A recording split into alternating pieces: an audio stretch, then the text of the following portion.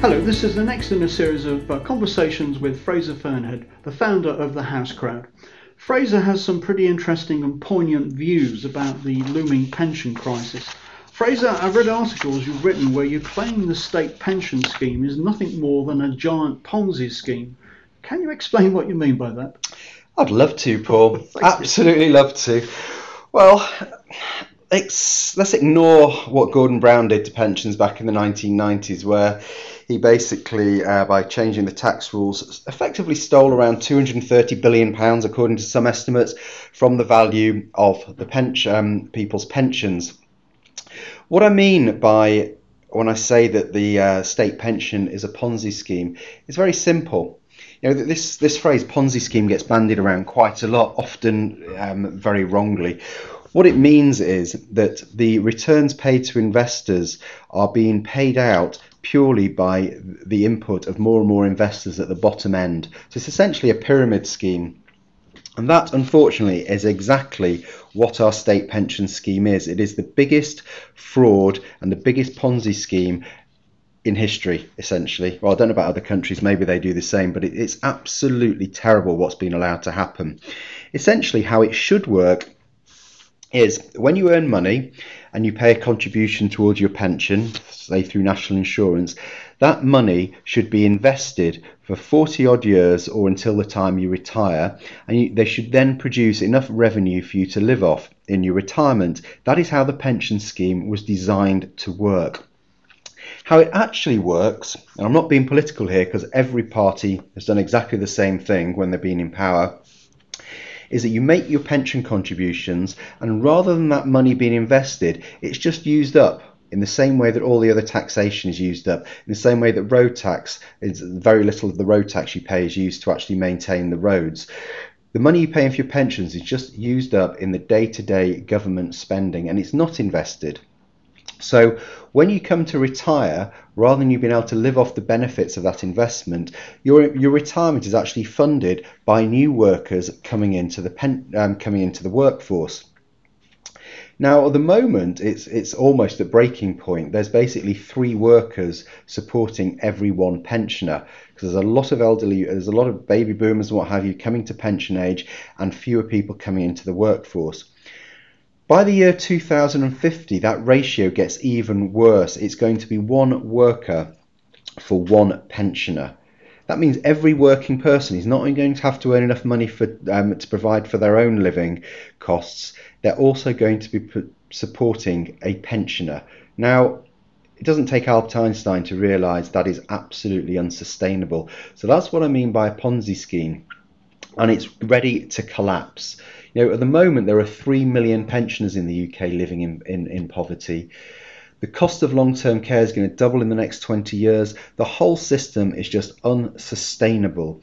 And you must realise that you've got to start doing something for yourself, because there is not a cat in hell's chance that the state are going to be able to provide you with any sort of income when you retire. Okay. Well, where do private pensions fit into this scenario that you draw? Well, you know, we're in the 21st century now, Paul.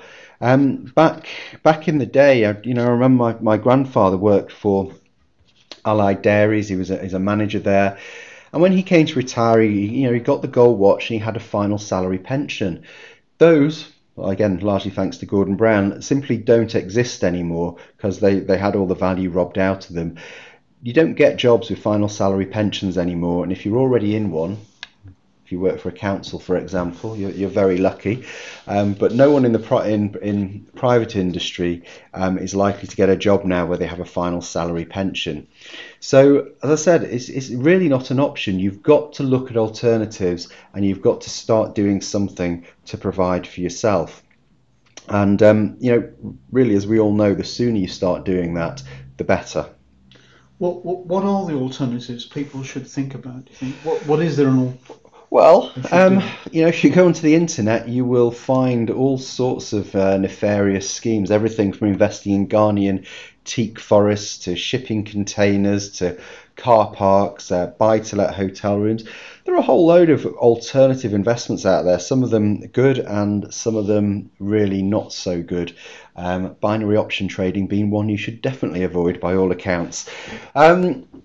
So I guess your traditional routes are the stock market, either investing in individual stocks or shares, or property, which tends to be the main one. Now, for me, the stock market, well, so I'm quite opinionated on that. I've tried investing in stocks and shares. I lost around £30,000 one year, and it seems that to be probably a recurring situation with lots of people investing in stocks and shares. It is something you need to know, have a certain element of expertise about. It's quite complicated. You know, there are so many things beyond your control. I think if you look at the statistics, our chief financial officer here, Lewis, looked at the FTSE 100 index just the other day, in fact, and if you'd started a FTSE 100 tracker in the year 2000, now 17 years later, it would be worth 2% more than it was in the year 2000. So that's how much a tracker fund has grown over the last 17 years. If you invest in individual stocks and shares, if you know what you're doing, undoubtedly there are people out there who can make money from the stock market. However, in my experience, very few people manage to do that. In fact, there's a writer who I like, you've probably heard of, called P.J. O'Rourke, and I remember reading he once wrote that when it comes to investing in companies' stocks, well, the company makes money, the broker makes money, and 2 out of 3 ain't bad. And that, to me, has certainly been my experience of in investing in individual, stock picking, as it were. Even fund managers. Some fund managers have very good reputations. They may have several years where they have a successful track record. I can think of one in particular at the moment. He's having billions of pounds pulled out of his fund. He's been very successful for a number of years. Now he's not doing so well. And all the statistics show that you can pick a tracker fund and it will outperform just about any fund manager over time. So, and that's before all the fees they charge. So I'm not sure that's an ideal route for people either. For me, properties, I've always been drawn towards property. My father and my grandfather both invested in property, and I suppose it's kind of in my blood. And I think a lot of people feel the same way. It's a tangible asset. You can see it, you can touch it, you can visit it, and it's not hard to understand. It's a very simple concept that you can buy a property, you can spend some money on it, do it up, and if with a modicum of common sense, you can then sell it for more than you paid for it. Or you can buy a property and you rent it out and you earn an income from the rent. It's simple to understand. You don't need a degree to do that. So for me, property has always been in my blood, but really, everyone's different, and whether you disagree with me, you think stocks and shares is the way to go, I think the crucial thing to recognise is that you must do something. It's absolutely imperative that you start doing something, and the sooner you do it, the better. Yeah, I imagine that with the fact that the average pension pot for people retiring today is about £30,000, with that ringing in our ears, if you were a student leaving university now, someone recently entered, one of the millennials, as we call that group of young people now, entering into workforce, how would you go about planning your own retirement some 40, 50 years hence, given what you know and what you've learned? Yes, it's a very interesting question. I remember when I was in exactly that scenario. I'm not going to say how many years ago now, but quite a long time ago. I remember I started my career as a trainee solicitor, and I remembered someone from Allied Dunbar coming along to talk to the trainee solicitors about pensions, and they talked about how much you'd have to put in every month, how much that would forecast to pay you when you turn 65. And I just looked at it, and I was a young person in my early 20s, and I just wanted to spend my money on going out, quite frankly, going out, having a good time and what have you. And it seemed like an awful lot of my salary was going to go into this pension, to end up with not very much at the end of it, even according to their forecast, which I imagine were woefully over-optimistic. And then worse, you had to purchase an annuity where if you died, the pension company could take all your money. It seemed to me that there was only one real beneficiary of this arrangement, and it certainly wasn't me. So traditional pensions never appealed to me at all. I've always been someone who is quite entrepreneurial, wants to do things for themselves. Now, according to most so-called experts, just to have a reasonable standard of living by the time you retire, you need to build a pension pot up of £600,000. Now, you were saying what the average pension pot is, about £30,000. Most people are so way off this, and given the amount they earn, frankly, I just don't believe it's feasible for them ever to put enough money into a traditional pension to obtain a pension pot of £600,000. And frankly, I don't really believe £600,000 will give you that great an income off a typical annuity at 4 or 5% when you retire. You're not going to be living at large, that's for sure. So I think myself personally, I think if you want to stand a chance of having a reasonable retirement, not working into your 80s in some menial job just to support yourself, you have to be prepared to accept a certain amount of risk and go for things that are going to earn you a higher return. So it may be the stock market, it may be buy-to-let property. For me personally, at the risk of being accused of plugging my own company, I am going to plug my own company because I thoroughly believe in what we do. I believe the secured lending we do, which is lending directly to property owners, with the loans secured against their property. I put 99.9% of my money into our own products, and I personally believe they offer the best risk reward ratio. Our average return is 9.2%. They're secured against the borrower's property. If they do default and not repay, you have got an asset there that can be sold to recover your money. So of course there are risks involved, and we're always very, very transparent about those risks. And there are risks with any investment, but for me, the peer-to-peer secured lending that companies like the Housecrad offer gives you the best chance of saving enough for your retirement. Yeah, is that a particularly long-term perspective? Do you have that in mind? I think so. Look, it's always sensible to diversify, but I think it's possible to diversify within a single asset class. Many people disagree with me and say you should put X amount of money into property, X amount into the stock market, X amount into higher risk things, perhaps.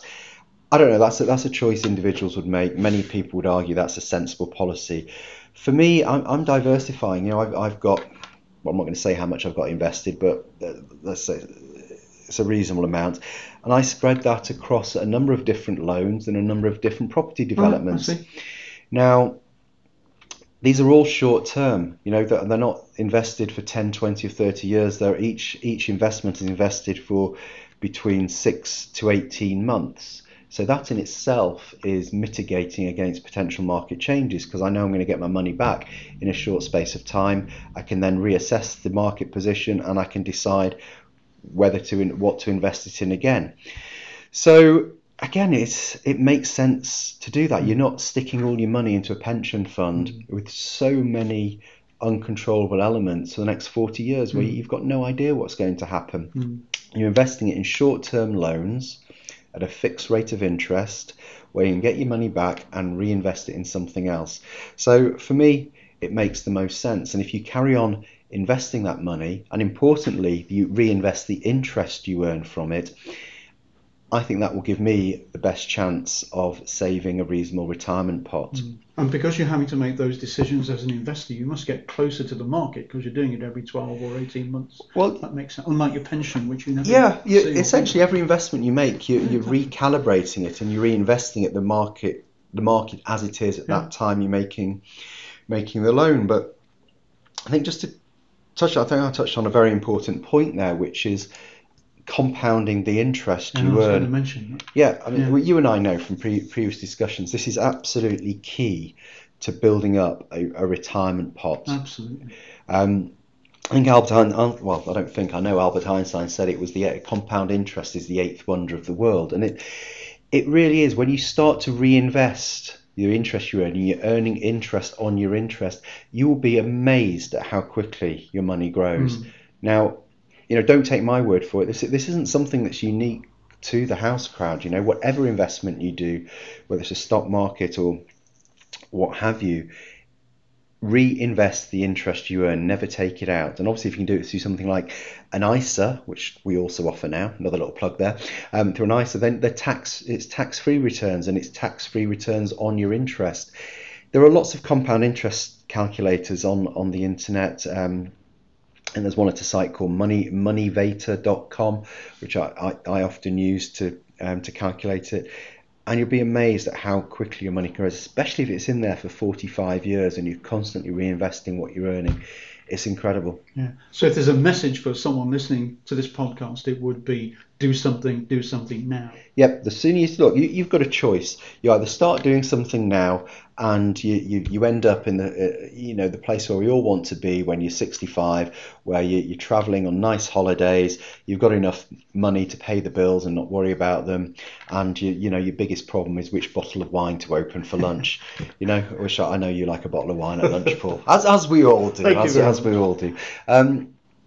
Because seriously, if you continue to bury your head in the sand, as to be fair, most people are doing, and you don't start taking action now, you're not going to be able to retire at 65. You're not going to be able to retire at 75. You're going to be working into your 80s if you can get a job, working at a menial job just to make ends meet. And this isn't scaremongering. This is absolute statistical fact. So you've got to start doing something, whatever that is. Start doing it now and compound the interest. Reinvest all the money you earn for your investments.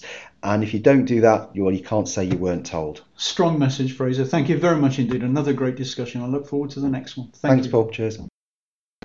To find out more about crowdfunding in general, read Fraser's book, The Alternative Guide to Property Investment, available on amazon.co.uk. Or to find out more about the House Crowd, visit thehousecrowd.com.